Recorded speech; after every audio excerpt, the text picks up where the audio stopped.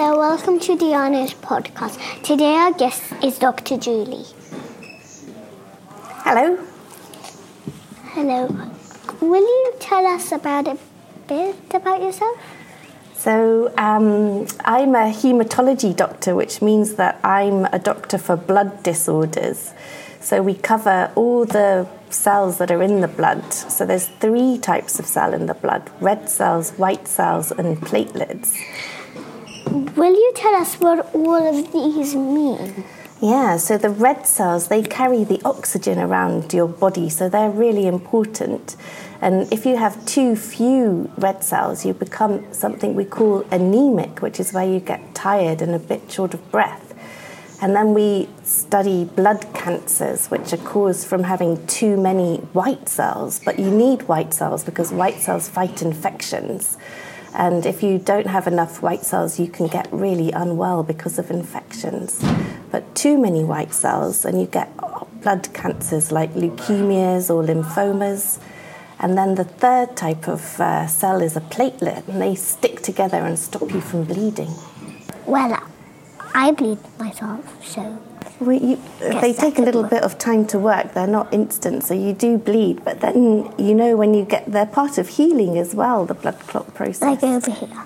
Yeah, that's right. Well, today's topic is going to be about bites. Oh, that sounds really interesting.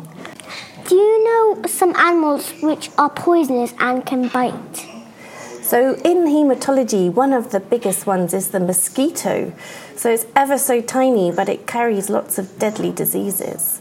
And one of the fascinating things about haematology is that the hemoglobin, which is the molecule that carries the oxygen around the body, it's evolved to protect you against having really severe malaria. So in Africa, a lot of people, they die from malaria, from mosquito bites. And there's a condition called sickle cell anemia, sickle cell trait, which is where your red cells, they don't stay nice and round. They bend like a boomerang and they get stuck in your blood vessels.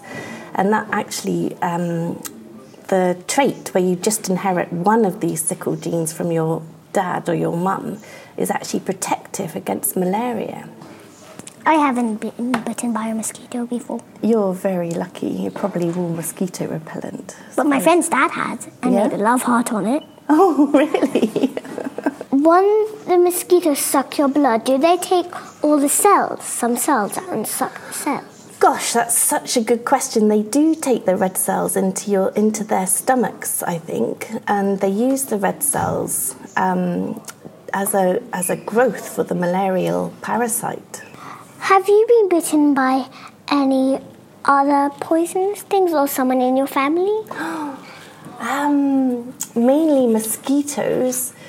I haven't been bitten by anything other poisonous. Have you got something in mind? What about you? Well, there are some stingy nettles. They're not poisonous, but they can itch you a lot. And I've got stung by stingy nettles, and they were really itchy. And tell me about your dad. I hear he got stung. By an octopus. By an octopus? Actually, I meant jellyfish. Wow, goodness me. Because I think this is the story. Once he was with his friend, and his back garden was full of water, and there were jellyfish, and I think he fell inside and then got stung. Oh, that's not directly related to haematology, but we do treat... it's mainly mosquitoes and malaria. Do you treat any poisonous insects or animals? So when I was at medical school, we had a Professor Worrell, and he was really interested in snake bites. So he used to go to a Southeast Asian snake centre and collect all the venom. And there's lots of different types of snake bite that we use in blood clotting tests for haematology. Do you experiment on people? So we try not to experiment on people, but we do end up experimenting on people because we have new drugs that come through that we're trying to treat blood cancers with. And so they're developed, first of all, in the lab, and then we test them out on animals, unfortunately, things like rats and mice. And we need to do that to know that they're going to be safe to put into people. But then we do trials. First of all, to test, is the drug safe to have in a human? And then, does it work? Does it cure the cancer? How much people get bitten and come to your hospital? Oh, that's such a good question. So in England, we don't get many cases of malaria. It's really rare. It's just people who've been travelling and have come back. But the things that keep us busy are the blood cancers, the anemias, and COVID has recently caused us to be really busy. Unfortunately, one of the COVID vaccines can cause a blood clot in your brain and a low platelet count.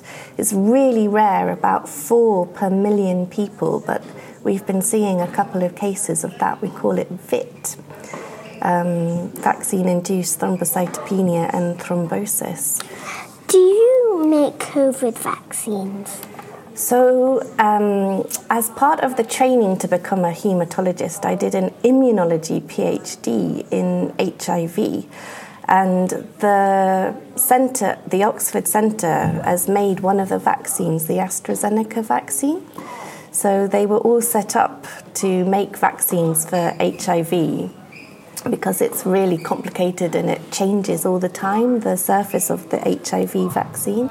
Whereas the COVID has got a single spike and that stays the same, so it's much more easy to make a vaccine target for COVID.